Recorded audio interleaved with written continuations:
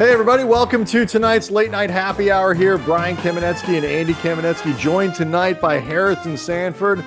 You know him from Inside the Green Room, and you should know him even more. Call to the Booth, brand new show with Aqib Talib, who we in LA refer to now as a former Ram. They might disagree in Denver, but great player, great talker. Congratulations. That's an awesome new show. Oh, yeah, it's a lot of fun. Thanks. First of all, thanks for having me. And thanks for everybody tuning in. No, the show with Aqib is a lot of fun. He's raw. He does not hold anything back. And unlike the show that I do now with Danny, he's not playing anymore. So I don't have people in my DMs telling me that he needs to catch an interception or he missed a tackle or anything like that. So I could appreciate that. And we're actually dropping an episode tomorrow with Emmanuel Sanders, who talked about the whole Drew Brees controversy. And he talked about obviously just being in the NFL in his 11th year now and trying to get another Super Bowl ring and losing last year with the 49ers. So a lot of fun, obviously. And, you know, if the NBA season does come to an end by Friday, a man still has to work. Yes, absolutely. By the way, it's funny you mentioned how you end up the guy that everybody screams at if Danny happens to have a bad game because, you know, I guess since you're his podcast co-host, you're now his keeper and you're responsible for everything that he does. And you'll hear in the DMs. Aqib Talib, I imagine, is somebody that nobody talks any shit to in their DMs.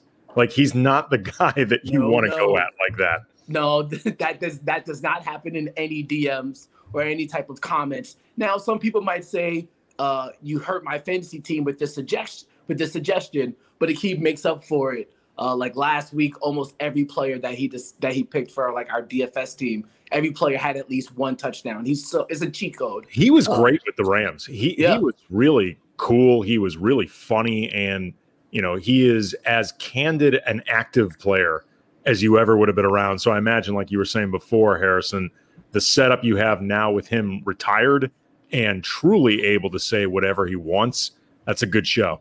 Oh, it's a lot of fun. I'm very fortunate that he trusts me to kind of help him build that brand and platform. And as a journalist, all you want is guys to be authentic, and it really doesn't come more authentic than him. Well, if you need him to kind of boost his name value, get his name out there so people can, you know, might learn who Aqib Talib is, he can always come on the Late Night Happy Hour with us. We're happy to help him get the word out. Call to the Booth with Harrison and Aqib Talib. You find that on its podcast. You find it on multimedia, Twitter here at Call to the Booth. Check it out for sure.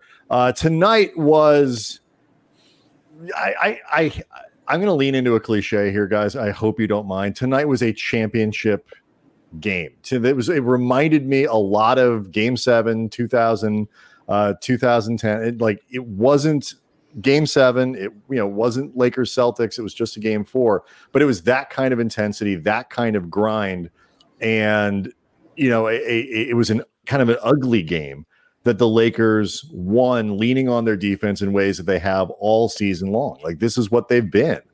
I thought it was really impressive, Harrison.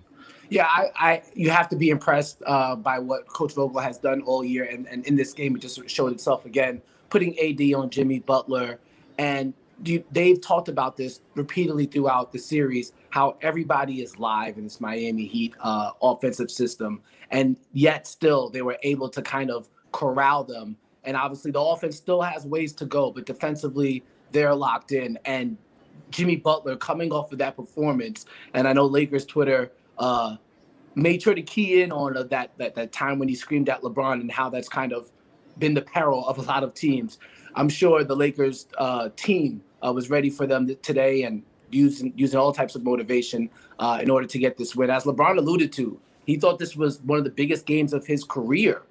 He said that in the press conference tonight, which kind of caught me off guard. But I was very surprised. Yeah. No, but they showed it tonight as a team defensively to hang in there when the offense did not look pretty. And LeBron with the turnovers, and for them to still be locked in defensively, for AD to put in the performance that he had. I think all the guys defensively really contributed it. I know Danny he didn't shoot too well, but he had a couple steals. I think overall, and KCP was moving his feet. I think overall, obviously, the defense was great. And I know maybe we'll talk about this before I leave, but I think the defensive play is actually why AD might win Finals MVP over LeBron. But we could talk. I'm sure you guys want to talk about that later. Yeah, I mean, the versatility that we see from AD, and particularly, I mean, I thought he played well defensively in the first half, but the second half, I thought he really turned it on. He really just turned on his game in general in the second half, as did LeBron. But the things that Anthony Davis can do defensively and the different ways he can affect a game, there are few people like it. Because, I mean, even somebody like Draymond, who's obviously a really, really versatile, smart, stalwart defender, there are things he can't do that Anthony Davis can do simply because he's like 7 inches shorter. Right, exactly. There are things that even like LeBron, who's one of the most freakish athletes in professional sports history and an amazing defender in his own right, that he can't do. Like maybe a guy like Bam in a few years could really reach the point where you start seeing him do the type of things that AD does. But for the time being, he's pretty singular in the league along those lines. I agree. And we've seen it all playoffs. We've seen his comfort level in switching on the pick and roll with Jamal Murray. We've seen his ability to help in the trapping defense for James Harden. We saw it back in the Blazers series where him, and this is really where, nobody's really talking about JaVale McGee, where he obviously talked about Dwight Howard more in the Rockets series. But the way they hedged those pick and rolls, the way they blitzed those pick and rolls for the Blazers guards were great. But AD, not only has he been great, but he's been great in multiple defensive schemes, switching, hedging, staying by the basket, going vertical. He has every tool in the toolbox defensively. And yes, he's tall, but he's agile. He's able to move his feet, and with that length and also the IQ as well, in order doing the right things. And you have to obviously credit the coaching staff for putting him in the right position. And obviously, I'm sure LeBron and Rondo have been great in his ears defensively. But what he's done and really set the tone and identity for this team with his defensive work is amazing, what he's been able to do. And I should mention, I guess, the final score, 102-96. I mean, you look at it, again, it was a grind. The Lakers, until it was the third quarter, end of the third quarter, before anybody other than LeBron had a free throw. Like the half court offense was muddy, to say the least. And Eric Spoelstra and the Heat, I thought, did a tremendous job because they didn't shoot the ball well. I mean, they were in the low to mid 30s for a lot of this game. And yet the Lakers still had very few opportunities to run out and push pace despite plenty of missed shots. Like they took that whole game away from the Lakers.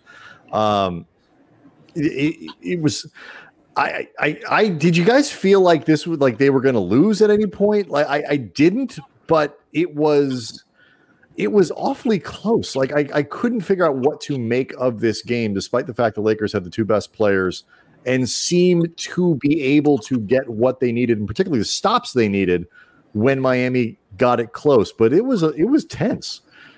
Yeah, definitely tense moments. I think for me, at least, I always thought the Lakers would win, one, because they're the better team, and two, you have to imagine at some point the turnovers would go back down to a regular amount for LeBron. There was so many lost possessions in that first half, trickling over from that Game 3 loss. If they can just get good possessions that don't end in turnovers. Now, granted, some possessions, even though they didn't finish as turnovers, still felt like them because of the shot that was taken at the last second of the shot clock. It still felt as if as long as they can get a number of plays that don't result in turnovers, eventually they would end up winning the game. I mean, we saw what happened in the end there, even when the shots didn't hit, because they were actually able to get up a shot. Here comes AD with an offensive rebound. Here comes LeBron with an offensive rebound. Here comes Rondo with an offensive rebound. And we've seen that throughout the entirety of the series. If you just get a shot up with their size, they're going to have an advantage, because sometimes a good missed shot is a good thing because it can lead to a layup. And I think somebody put out the stat on Twitter shortly after the game. I think they only missed one shot inside the paint in the second half or something along those lines during the fourth quarter. I'd have to go back and look, but their size differential, along with not turning over the ball, should be a very easy formula to capitalize on.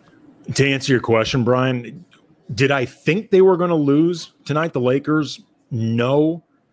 Was I concerned it could happen? Yes, if that makes sense. It does, absolutely. Yeah, but that's what I'm getting at, Andy. It's like it was one of those for the Lakers. Well, it's you and I were texting back and forth, and at one point you texted to me, "This is a weird game," and I responded by saying, like, it reminds me just of the way finals games progress in general. They usually get muddier. They usually just get more mucked up. These guys are so gassed. And on top of it, they have been in this bubble since mid-July.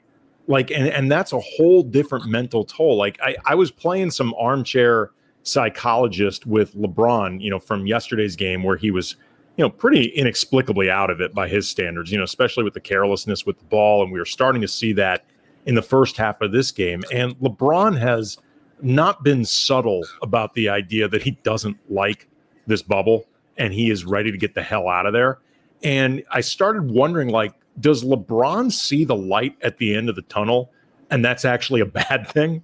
You know what I mean? Like, it's almost so close that he could be getting out of there that he can't focus on anything other than, oh my God, get me the hell out of here. Win the goddamn game. Like, win fast. Like, I wonder, Harrison, like, what do you, because for LeBron James, who has played some significant basketball games in his life, to call game 4, I should say, of a finals where his team is up 2-1, one of the most important games of his career. Let's assume that he's, take him at face value and he's telling the truth. What do you think is behind that? Well, I think there's a multitude of factors. I think, if they lose this series, he goes to 3-7 in the finals. That matters. I assume he's at the point where he really doesn't want it to get worse. I think because of what has happened for this franchise, and particularly the passing of Kobe Bryant, I think that matters to him as well. I think just overall the historical impact and significance of this season playing in the bubble, I think that matters to him as well. And then you throw on the fact that he's going against a former team, and he admitted back in 2016 when they won the finals that what Pat Riley said to him when he left the Heat, in reference to saying that he'll never win again, for him to actually have this potential historic finals win against an owner or general manager, team president that said you'll never win again against him in the bubble. All those things, like, you're LeBron James, you played for 17 years. You need every string of motivation that can come your way. And that's a platter for him. Well, that's something Brian and I also talked about before, Harrison, when the series was about to start. You're talking about with LeBron and Pat Riley, two guys with really long memories. Like, these are two guys that do not let go of a damn thing. And, I know LeBron has said that this doesn't mean anything extra to him. And, I don't believe him. I don't believe him at all. Not liar. I mean, maybe Riley is more vengeful because, if you put a gun to my head and said which of the two is more of a psychopath, I'd pick Riley, like, along those lines. But they are both psychotically just competitive people. And, they are considered like the greatest at what they've done, respectively. Like, Pat Riley is considered among the greatest coaches, GMs, and shapers of teams and cultures in NBA history. LeBron James is considered among the greatest basketball players in NBA history, and their paths have crossed in great ways, and then they parted in ways that had some acrimony. They're both going to remember this. It's not going to go away. No, it can't. It's impossible. It's impossible because they had so much success, and to see, I'm sure Pat Riley thinking of LeBron where he is now and being back in the finals. I'm sure Pat Riley said to himself, "Well, I could have did this with you. Might have been able to do this faster." So yeah, of course, it has to be both of their minds. Showtime is back saying Harrison holding it down for folks with hair. And shout out to the Cam brothers. We appreciate that. No, I mean, look, this is a nice, nicely shaped dome here. It's all right. There you go. I used to have it good, Harrison. I got to tell you. Okay. I used to look at this. I used to have it good. Oh yeah. Oh, there he goes. Glorious hair. I cut my hair all quarantine. I've been growing it out. I'm just trying to make sure. Wait, that's grown out in I haven't picked it all out and blown it out, but yeah, I've been growing it because I don't know. How big could it get? I don't know what happens on the back end. Is it like a loaf of bread? Like you just heat it up a little bit and it just rises and proofs? I mean, it just rises and proofs and goes really wild.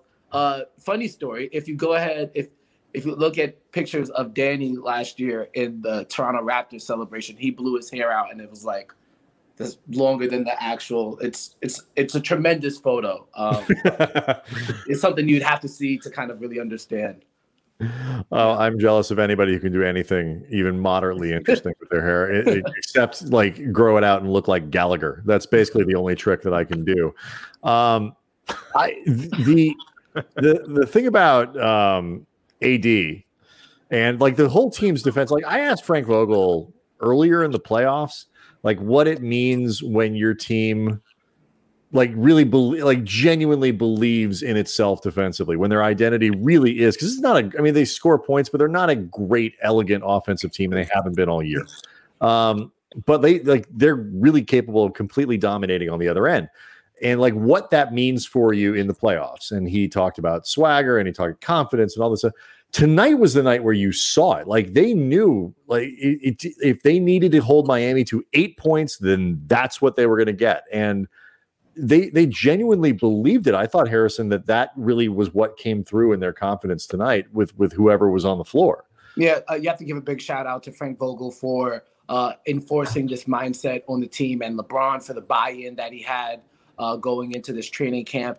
And I think underrated aspect of this team, and I thought it was very cliche, and it kind of annoyed me that Danny brought this up and some of the guys brought it up in the middle early in the season. They talked about team chemistry. You're like, oh, team chemistry. Yeah, okay, whatever. But you could see how much that matters to this team specifically, because we've seen other teams not have great chemistry and not able to make it this far in the bubble. The Clippers, for example, if they had better team chemistry, who's to say they don't lose that will to going against the Nuggets? And chemistry is almost a big factor, too, as well, defensively, because you got to start trusting guys. You got to start believing in guys. You have to start to say, hey, I don't have the lateral quickness for this guy, or I don't have the strength for this guy, or these guards for Houston, if you're JaVale McGee, I can't keep up with them. Markieff, take my minutes. It's all good. Or if you're Dwight, or in another sense, if you're Dwight Howard, like, oh, I'm not ready for this series, but I'll be ready for Jokic. If JaVale McGee says, oh, Dwight's the stronger guy, he's better for Jokic than I am. If they don't have team chemistry, it doesn't matter. But they have great team chemistry. So allowing these defensive alterations per series or per game really trickles down to, one, the knowledge of the coaching staff and the players, and two, the integrity that the guys have, and three, just the bond that they were able to create dating back from when they were in Vegas, off to China, and right, obviously during this whole madness of what's been an NBA season.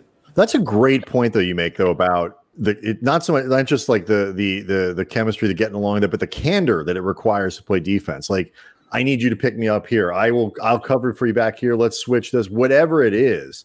Like that's something that I haven't, Andy, heard emphasized in that way, and it's a great point. I've heard it talked about before, not necessarily along the lines of chemistry, but just I think, Harrison, what you're getting at, like there's a certain humility that's required in terms of really being able to play defense effectively, because you have to be honest with yourself about your strengths and weaknesses. Like I remember years ago when we used to cover Luke Walton as a player, and he was talking about after a practice how like there's a lot of pride in that team defensively, and like the ability to handle assignments by themselves, and, not wanting to call for help.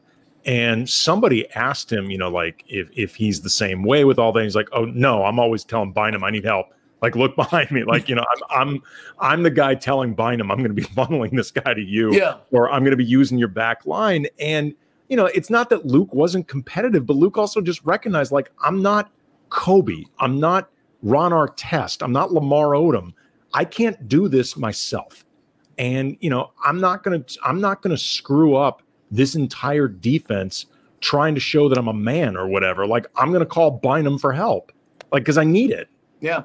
It's very important for the defensive success of a team, because as we've seen, there's so many different play styles now in the NBA. There's big men shooting threes. There's still big men posting up. There's teams that don't play big men. There's teams that have big men that are elite passers, like Jokic, or like a very, very good passer, like a Bam Adebayo. You have guys running off and taking what would seem like unwise threes. But in this day and age, it makes all the sense in the world. The actions that they run for Duncan Robinson and the angles that he's able to shoot off of, and he's encouraged to shoot off of, that requires humility on the defensive end. That requires communication, and that requires you being able to say, hey, you suck right now, or you can't move right now, or you didn't challenge that shot, and this guy's going to take your minutes, and you got to live with that. It's a very difficult thing to juggle if you do not have chemistry. It was game 2 or a game I forget what it was, where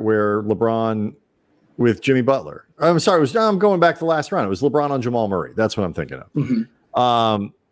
I wonder, like, are there teams where, LeBron said, I mean, AD is probably not going to take 7 minutes of Jamal Murray down the stretch. So again, that's a tough one, but LeBron could pick up Jimmy Butler. Like, that's a natural matchup for him. But tonight it was really AD that, they started to put a lot of length on Butler after he got off to that great start. And I think it was 3 of 12 or something after 5 for 5. And like, I wonder if there are situations where this 2 stars, the 2 alphas or whatever it is, compete for that, like the aesthetics or whatever the right word is of being the guy who guards the other guy in the moment that everybody sees. Like, that doesn't happen here.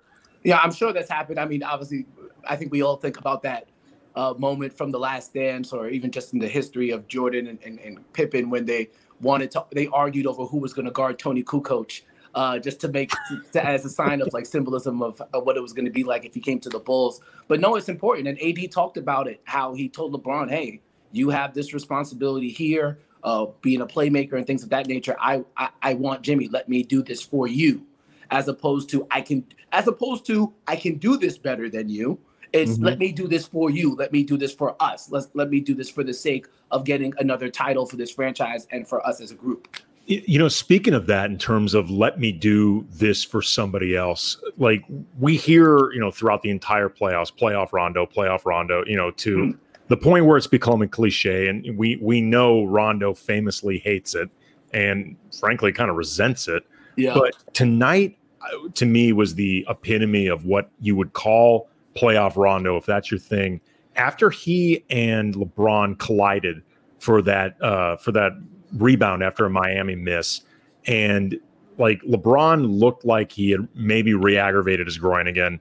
He was holding the junk area, and it looked like he was uncomfortable. There was a timeout, and you're concerned. What's this going to be long term? But also just in this game, the next 2 possessions, the Lakers score on a Rondo layup, then a Rondo AD pick and roll that leads to AD hitting a 3.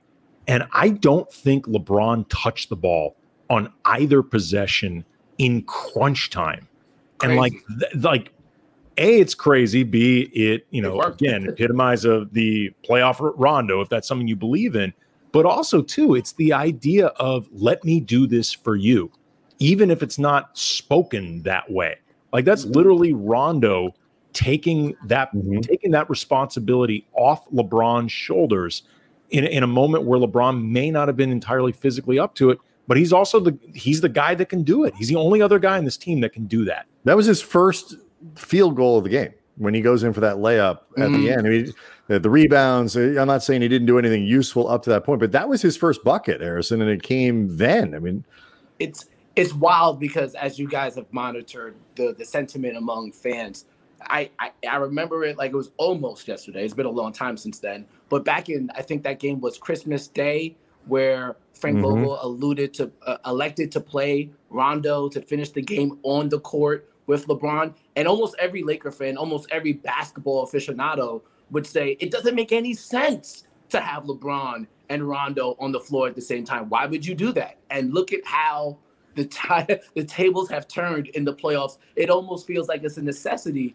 because of what Rondo can add from an IQ standpoint, playmaking standpoint, and things of that nature. It's gone from basically let's bury Rondo under a statue to let's build Rondo one for himself. I mean, that's basically where it's. But I mean, it's not like it wasn't deserved. I mean, he was a negative player by a lot. Yeah, in the regular season. It wasn't even close. It was by a lot in the regular season. But this is another thing. I know we're going to let you go here in a second here, but like this is where I think you really have to give Vogel a lot of credit. It's the step-by-step building of what this team has been able to do. And I do not think they're going to blow a 3-1 lead. And I don't think anybody thinks they're going to blow a 3-1 lead. In terms of building the defensive culture, layer by layer by layer, in terms of building a supporting cast around AD and LeBron, where you can start Dwight in the first half, yank him, put in Morris in the second. You can start JaVale. You can all these things, and everybody kind of knows their place, and I get why. But they've built to this point to have the flexibility, to have the versatility that they have. And that's a Vogel thing. And I am one of the things that makes me happy about this series, Harrison, is he's kind of getting a little bit of shine that he wasn't throughout the year. Yeah, and I think during the season, it's hard to see during the regular season. It was hard to see that because, me as an observer, hey, do you have a 5 that you're going to close the game with every time? It always felt like it was different. Like, hey, why isn't this guy getting consistent minutes in this moment? And I know, everybody's wondering, why doesn't Caruso get so many minutes? But there's value to almost everybody who you think could play in playoff games, getting minutes, getting moments to play during the regular season. There's value to just keeping a guy like JaVale McGee engaged throughout the course of the regular season. Even if you don't know if he fits for every playoff series, you need him to be engaged. You need him to, and in order to be engaged, you got to respect that man. You got to give him his minutes. And I think all that trickled down to the moment that we're at now. The fact that they were able to juggle everything and have the level, some like inconsistencies with the rotation and still get the number 1 seed while doing that, it's pretty damn good. But for them to get to that point and then now being able to say, hey, you played minutes in this you played minutes in these moments, you played minutes with this guy, you played minutes with this guy. Yeah, you might not have had the most consistent moments that maybe another team would have had. You have so much experience with the multitude of lineups and playing styles. I just remembered it. Earlier in the season, I wrote a piece for The Athletic about how Troy Daniels, when he was obviously still on the team, Quinn Cook and Jared Dudley, there was a stretch of games where guys were hurt. And the 3 of them who, really had barely played to that point, all really stepped up, pretty cold, to that point. And that feels like kind of a microcosm of what you're talking about.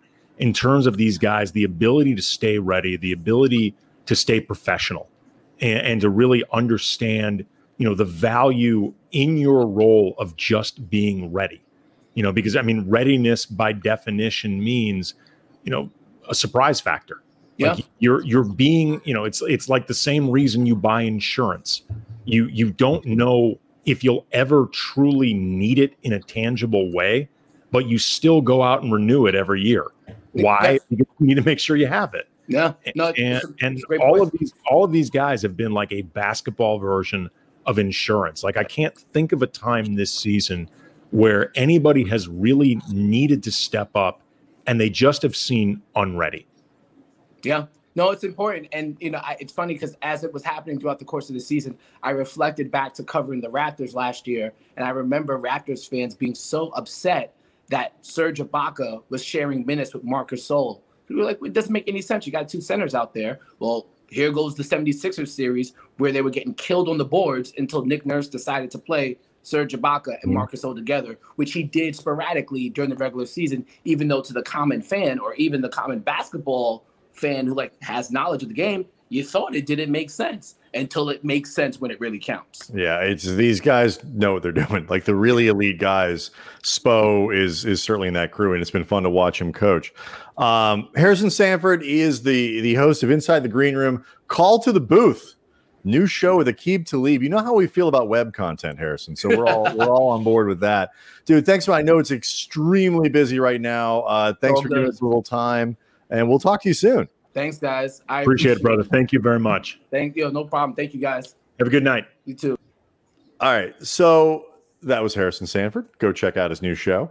In addition to Inside the Green Room, the one that you probably already check out.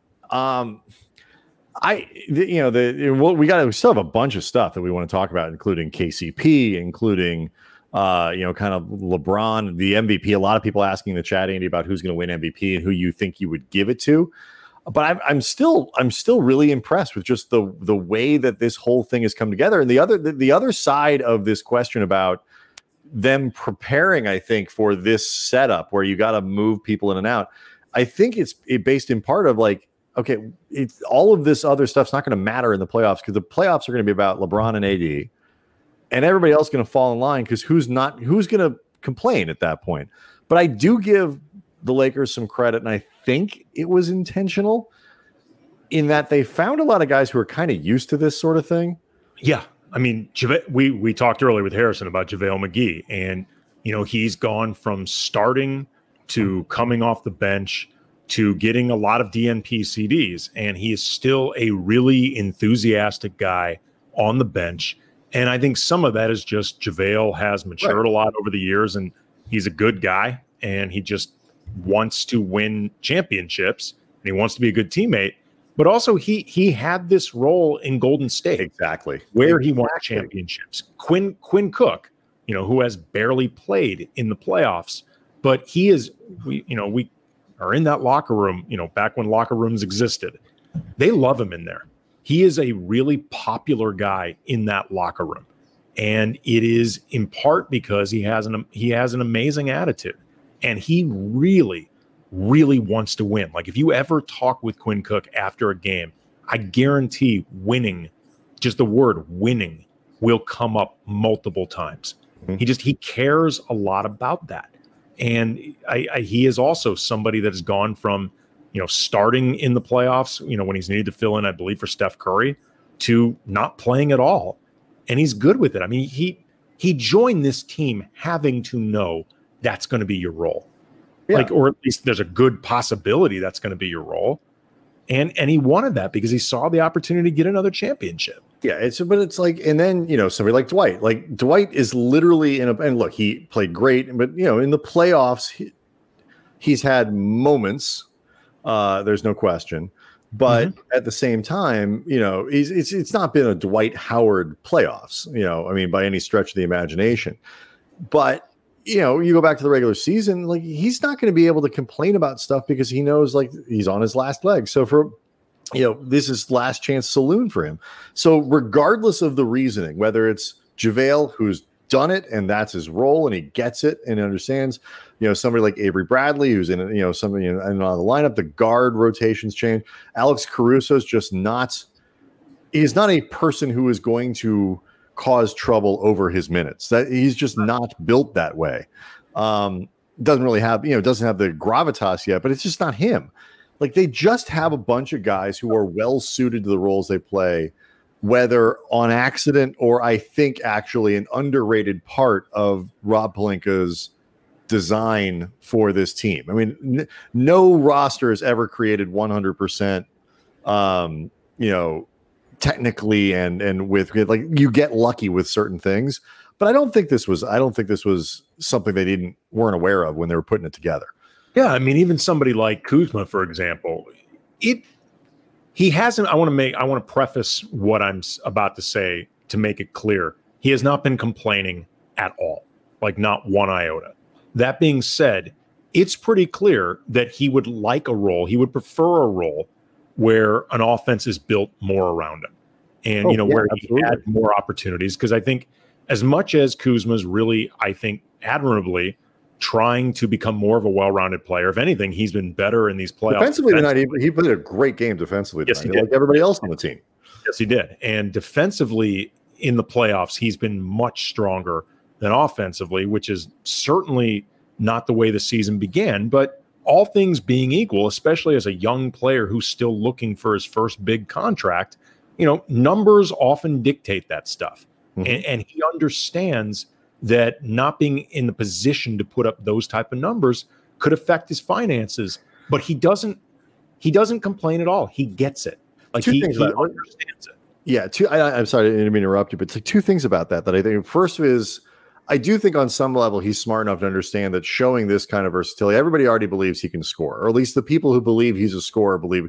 I'm not sure he's the type of dominant, scorer that he thinks he is, but he clearly can put the ball in the basket. And I think he's aware that showing the rest of his game like this, making the right pass, in combination with all of these other skills, is actually going to help him, when the time comes.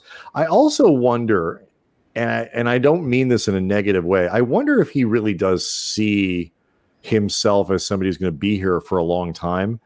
And if the answer is no, and look, the Lakers are going to go into the offseason with Danny Green's $15 million as a potential thing as salary ballast that you can use if they decide that, for whatever reason, if they decide they want to make a move, he's one of the few guys with a contract that's movable for somebody who makes any money. And then the other marketable guy is Kuzma. I mean, they're not trading Caruso. They're not going to do that kind of stuff. And so Kuzma has some marketability. Who has some redundancy with the team's two best players. Right. There's never going to be an opportunity with AD and LeBron here for Kuzma to be what he really is naturally suited to be.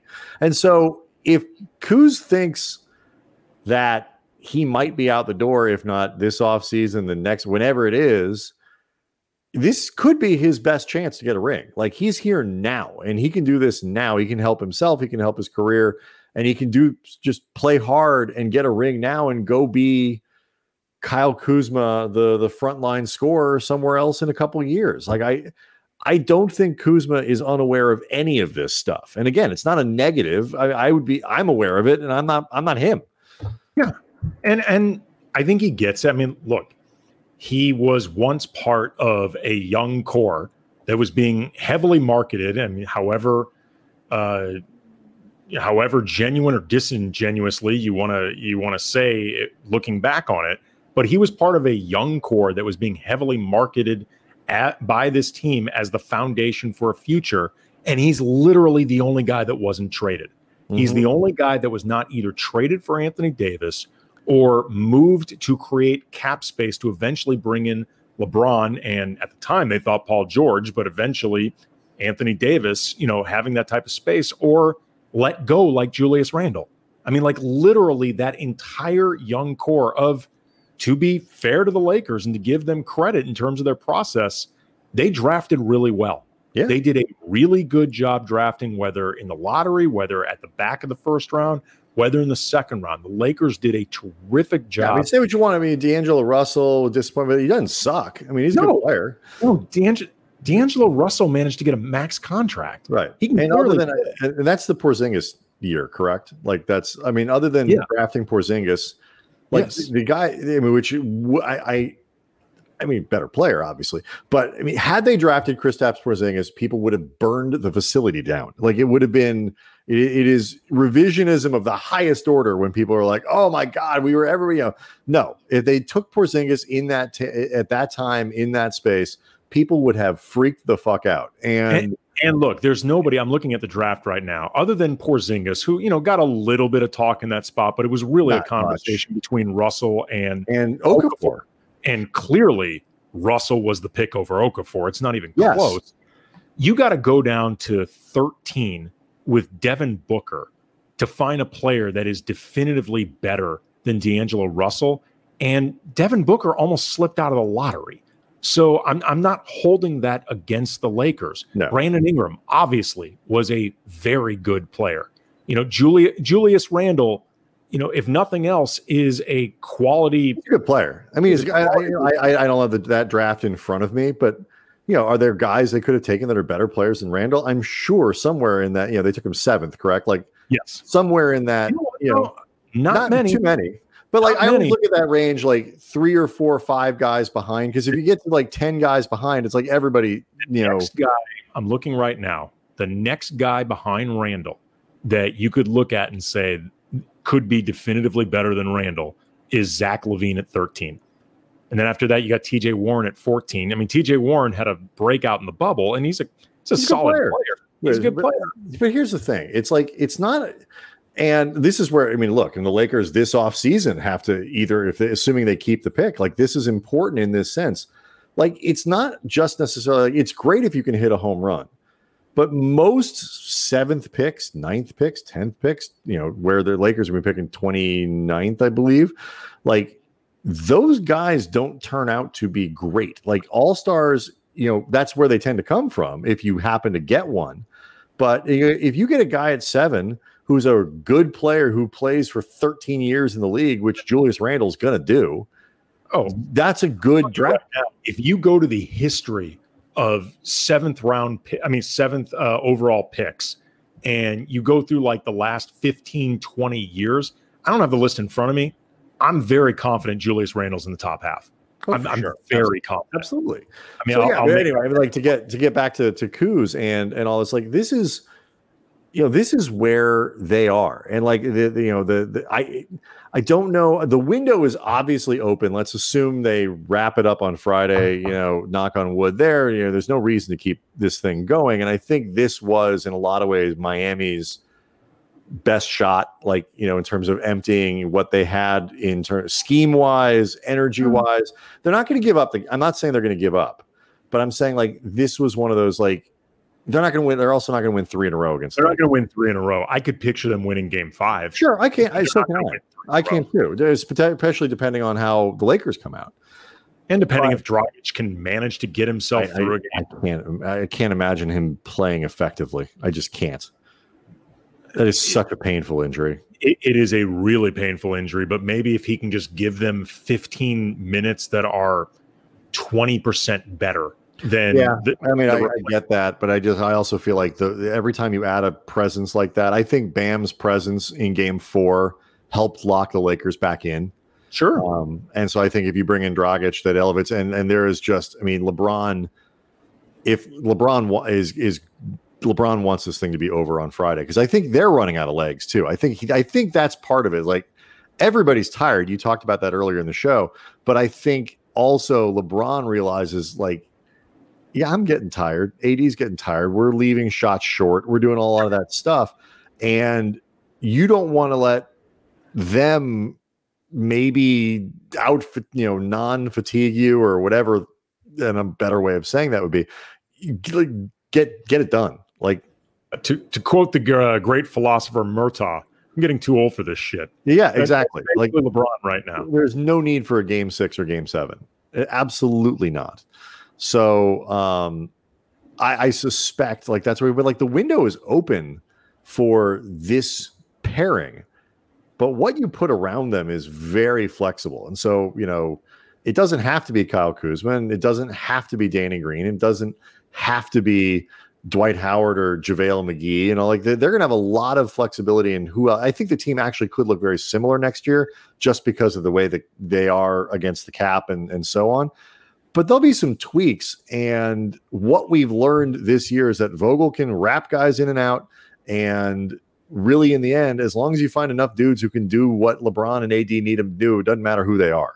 Speaking of that, wrapping guys in and out, just because we've both talked a lot about how we think, on balance, Frank Vogel's done a really good job coaching throughout these playoffs. That decision to start the second half with Markieff Morris as opposed to Dwight Howard, it's another really good decision, and one that wasn't really surprising just because it's interesting. Bam is not a three-point threat, but in his own right, he's actually kind of a floor stretcher because he can play from the high post as a facilitator, as a driver. Like he reminds me a lot of the way pick and roll action. Yeah, he reminds me in some ways of, but more dynamic, of how the Warriors used to use Andrew Bogut. In a way that even though, Bogut had no shooting range really at all, you had to pay attention to him at the top of the arc because he was such a good passer. They would run the offense through him at times. And, he can't do some of the things that Bam would do, but you have to account for him in some way, if nothing else, with mobility. And Markieff has more mobility than Dwight. And Dwight wasn't very effective in the first half. It's just what I was about to say. It's also, too, it's a matter of, like, what are you clinging to? And I think it's great. His willingness, and by him, I mean Vogel, his willingness to just say, okay, we did it this way and now we're doing it that way, and not hang on to this is our lineup. This was a mistake Doc did with Montrezl Harrell in the playoffs. It's like, no, I'm sticking with my guy. I'm sticking with the guy who got me here, who's played well, and like that sort of loyalty to Harrell, who wasn't good in the bubble, and there were extenuating circumstances. And we know his story about his grandma and all these other things that had to be difficult to play through. And he wasn't good. And Dwight Howard was a force for the Lakers all year long. But in some of these matchups, he hasn't been particularly effective, or it's just the wrong guy on the floor at the wrong time. And, he's shown loyalty to his players as human beings and supported them and never, I can't think of a negative thing or a passive aggressive dig. I mean, I can't think of anything for any player on this roster all year long. Never. It just doesn't happen. I'm actually really thinking about this now. So am I. I'm trying. I mean, it came into my head, and I'm running it back and trying to think of it. I mean, I've heard him say before that he thought the team collectively didn't play well, and he would criticize. He had a bad game. It wasn't his night, whatever. But it's always followed with but like when KCP, and he's a perfect example to move into him. When KCP sucked at the beginning of the year, all Frank Vogel would talk about was how his defense and energy were impactful and made the team better. And, he was shooting like 13% from the floor for the first 10 games or whatever it was. And you never heard anything about how, he's going to have to pick it up if he wants to stay on the floor. Or like, we need more production from the never. It was always, but his defense, you guys are focusing on the wrong thing. His defense is great. His energy is great. He makes us better. And since the first 8 or 9, 10 games, whatever it was, KCP has been very quietly one of the most consistent players on the team and has had a consistently solid impact in the playoffs, even after 2 finals games in a row where he shot the ball horribly.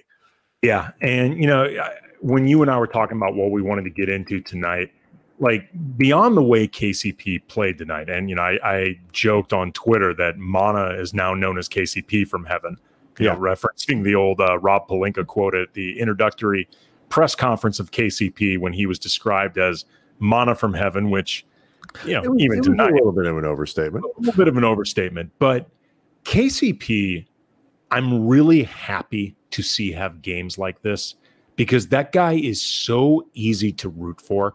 And you can see why his teammates got his back and really, really like him because he plays so damn hard on every possession. Like any mistake, even earlier seasons where, the swings with KCP could be just maddening. And I mean, there are times when just the decision-making and certain things you do on the court, it's like, what the F, man? Like, what are you doing? But you can never fault the guy's effort. And when you see it this year really come together, I think in part because a lot of what he does is more simplified now and his role is so clear and he's so confident playing with AD and with LeBron. He's never in charge of generating his own offense anymore. Although he did a really, really good job tonight, though, setting up AD. And, he's had a few instances in these playoffs where he's actually been a much better playmaker than, at times I've been confident he could do. But he's an easy guy to root for. And it's really fun to see him have these games. Because like you said earlier, Brian, earlier in the season, he was getting beat up to hell by fans. And that's hard. And with some cause. But like part of it is too, it's like you do have these memories. I mean, he is to some degree kind of a less is more player, particularly offensively. You don't want him to be a featured player offensively. You want him shooting open threes and whatever. And like to his credit, like his coming into the season, there was a lot of question as to whether or not KCP which guy was he? The guy who shot very well from 3 in his first season in LA, not so well after that. Like historically, no. Or is he a guy who, can knock down that shot? And, the Lakers 3-point shooting has not been a great all this season, but, he's been good enough. He's been, he's come through that way. And like you said, he's so integral. He's like Danny Green in that way. Green's been a really, I think overall kind of a disappointment shooting the ball. Although I think for people who are paying attention, I wrote about this before the season started for The Athletic. Like there was, what he did last year in Toronto was way high end for his career. Yes. And a lot of what you were like, which guy were you going to get who, the guy that San Antonio was probably happy to unload to Toronto because he hadn't been all that good for them for the couple years before that, or the guy that was in Toronto. And the answer was closer to the San Antonio version, but he's still so valuable for some of the other things that he can do for a team with a strong defensive culture because he doesn't make mistakes and he's always going to make the right rotation. He's always going to call out the right thing. He can guard a few different types of people. And, even when he has been playing relatively poorly, his overall impact on the team is still positive because he doesn't fuck up shit. KCP has cut down on the amount of stuff that he fucks up. We were talking about this actually before the show began. KCP's improvement just as a decision maker this season has really been notable. And it's part of the reason why I think he can be kept on the floor even on nights where his shot isn't falling, similar to what you were talking about with Danny. And, Danny has had, I think, he's definitely had more of a disappointing season in terms of that shooting. But you watch Danny on the floor, he does not make a lot of mistakes, man. Like not, whether in real time or I'll rewind him sometime. Like it's a lot like Caruso. Part of what's helped Caruso build out the role that he has now, he doesn't make a lot of mistakes. I mean, like, and Danny Green will do some things that are goofy. Like, tonight he, put the ball on the floor and he kind of got in no man's land, turned the ball over, tried to throw the ball back out and turn it over. Like there were some bad plays in there. And I think he's hurt, like we talked about with Harrison. But I mean, I think with KCP too, what really helps is the decisions get better because the decision tree is smaller. When they were struggling and everybody's hurt and Kentavious Caldwell-Pope is like a featured member of your offense, he's making more choices. He's making more decisions. Now you're working with Anthony Davis and LeBron James. It's much more binary. You just you need to be here. You either shoot, you pump, you put the ball on the floor, whatever. And the paths to making the extra pass, the extra look, it's just easier. I mean, this is the impact that having two guys who are that good, and it's not just KCP that phenomenon works for. It's Caruso, it's Kuzma, it's like Avery Bradley. I think particularly thrived, with in understanding where the holes come and the opportunities come when you play with guys that good. So I mean, I think it's great. I mean, like he's the kind of guy that you could plug in on this team if he's not, doesn't need to be paid. 13, 14 million a year. If he's willing to take with the Lakers, he could be here for another, and we joke about it, but like he could really genuinely be here now for another half decade. Oh yeah. His final season as a Laker, he'll be Bronny's teammate and they'll both be Clutch clients. And by that point, because we've talked about KCP's salary as, he was for a while, the Clutch mole in bringing eventually bringing in LeBron and, reporting things to Rich Paul that would get turned around. For Clutch had a really good night tonight. Clutch did have a good night tonight. They've actually had a good offseason. They signed Gary Trent Jr., one of the bubble breakout guys. We've already had a couple questions in the Periscope whether or not the Lakers could go after Gary Trent. I recognize that Clutch has a very good presence inside the Laker franchise. No, Gary Trent's looking to get paid. And Rich Paul's not going to talk him out of his first big contract to help LeBron get another ring. That's not going to happen. They're not going, nor should it. That's not going to be the case. But yeah, I mean, KCP, he will be Bronny's teammate. At that point, he will be on a veteran's minimum, perhaps getting set up for like a Udonis Haslem type role with the organization after his career ends. And everybody will be happy. This occurred to me because, LeBron, 35 years old, and I saw it was either on Twitter, somebody made a reference to Bronny. Like Tyler Hero's 20. Like theoretically, if you match the ages up right, like couldn't Tyler Hero and Bronny be like college teammates? Or like, could you have would it work where like Bronny would be a freshman when Hero was like a senior or something like that, or if, at worst it's off by a year?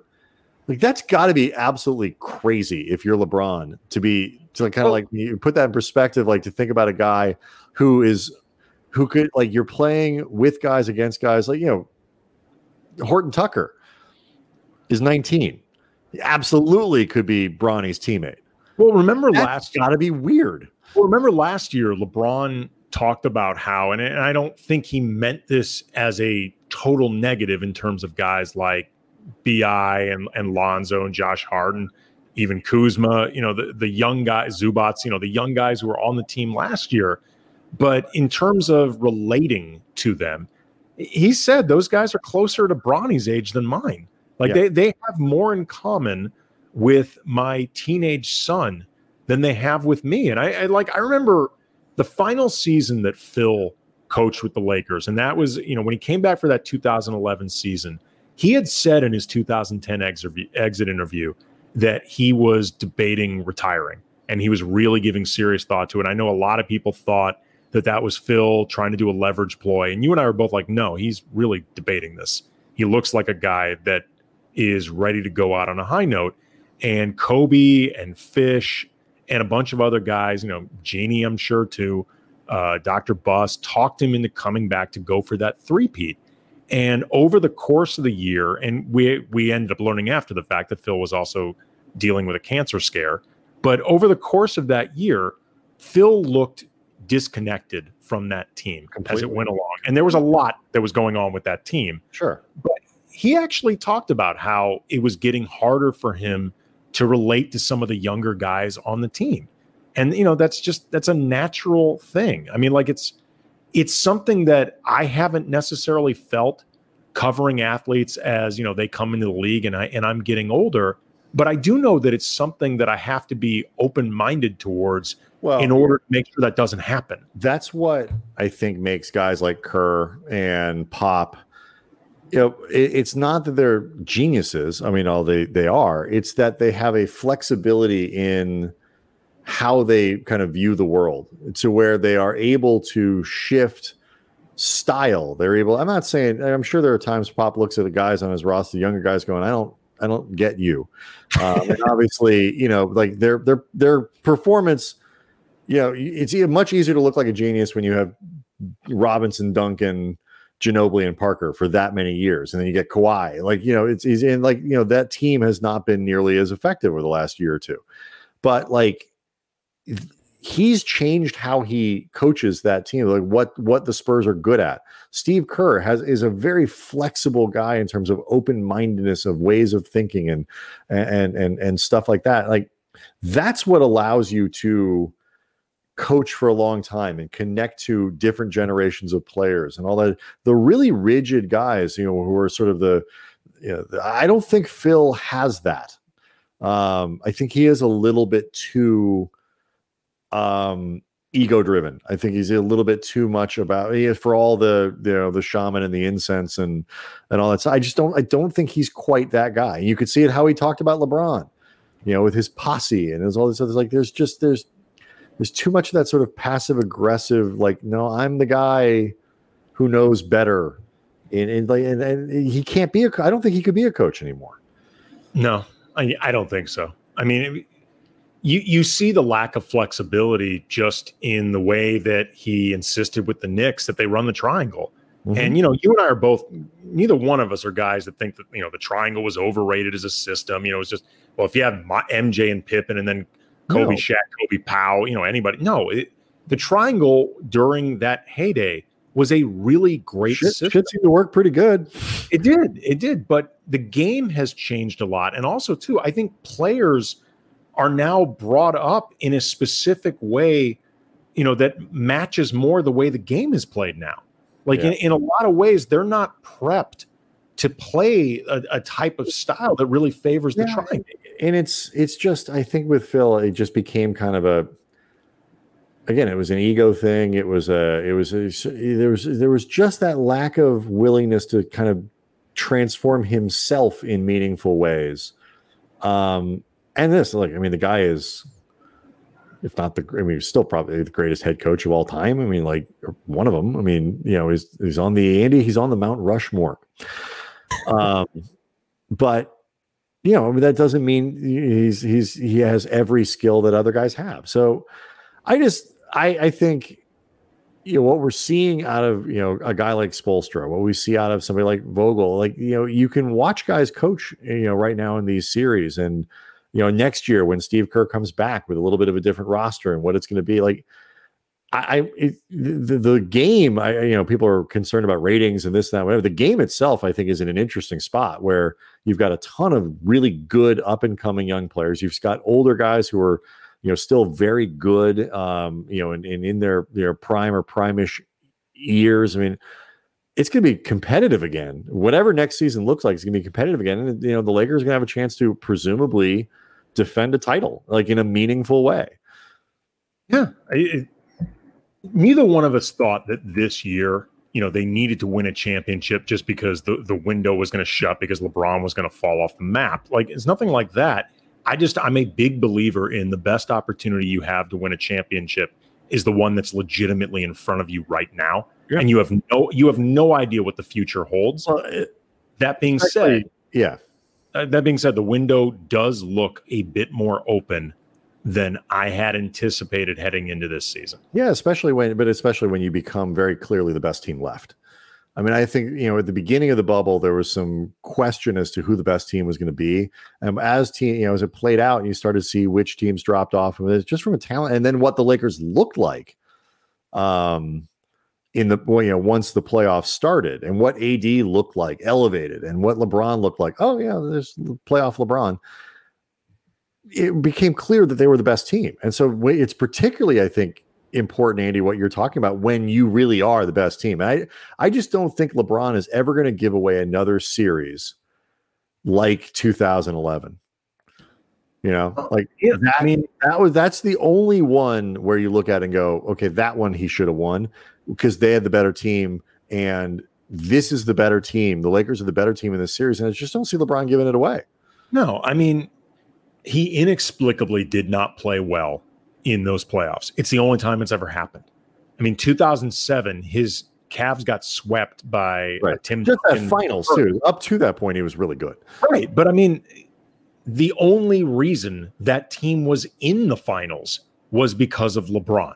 Like he was the whole reason. Like the sole that team had no business being in the final. They didn't have any business being in the Eastern Conference Finals, much less the finals. Had LeBron not been there, and then those series that he played against Golden State, his team was always the underdog in every single one of them. And then I would say against San Antonio, it's a fairly even match. They split. They were, I think, favored against OKC, and I believe they won in 5 games. So you have that one series against Miami that, it sounds like LeBron hasn't forgotten. He has said, that time that they were up, I think it was 2-1 or 2-0, and they lost a game, still eats at him. Like, I think he learned a lot from that. And part of the reason that he's learned is, as you talked about, he's not going to let it happen again. Yeah. All right. So everybody's going to have to wait until Friday. I mean, now they choose to have an extra day. It's like, really, guys? Come on. We've been going every other day. I realize the players probably don't mind, but, I was ready to have a game 5 be Thursday, but we'll see. Lakers looking to finish off a foursome of gentlemen sweeps. Yes. Basically, which would be an impressive achievement. You go 16-4 through the bubble. I'd be impressed. Pretty damn good. Great lineup of guests for the rest of the week. Tomorrow night, Steve Mason's going to join us. Thursday, Wozni Lambre is going to, and then Friday I think we'll have Clinton Yates. So just a great lineup of dudes. And next week, very excited to welcome back Gustavo Arellano, who's going to be talking voting and tortillas because he's got a tortilla tournament that he's like two things that we both care a lot about. Rest in peace, Eddie Van Halen. Rest in peace, Johnny Nash, the great reggae legend, also died today. A tough day in music, but Eddie Van Halen, obviously an LA guy through and through. Yep, absolutely. He'd been battling cancer for a long time, but I mean that was one that you could just see over social media hit a lot of people pretty hard. Yeah. So thanks, John. We appreciate the kind words about the show. Thanks, Jester Guru, for that as well. We see you guys for comments. We really appreciate it. We love this platform and the ability to kind of be interactive when we do this show. Do download the podcast. So if you ever miss an episode and you can't watch the replay, whether Facebook or on YouTube, you can always download and the podcast, review it, rate it. It's actually kind of helpful for us. If you do, we'd appreciate it. And that's about it. Steve Mason coming up tomorrow night. Thanks, everybody. See you tomorrow. Dank u, Nederland.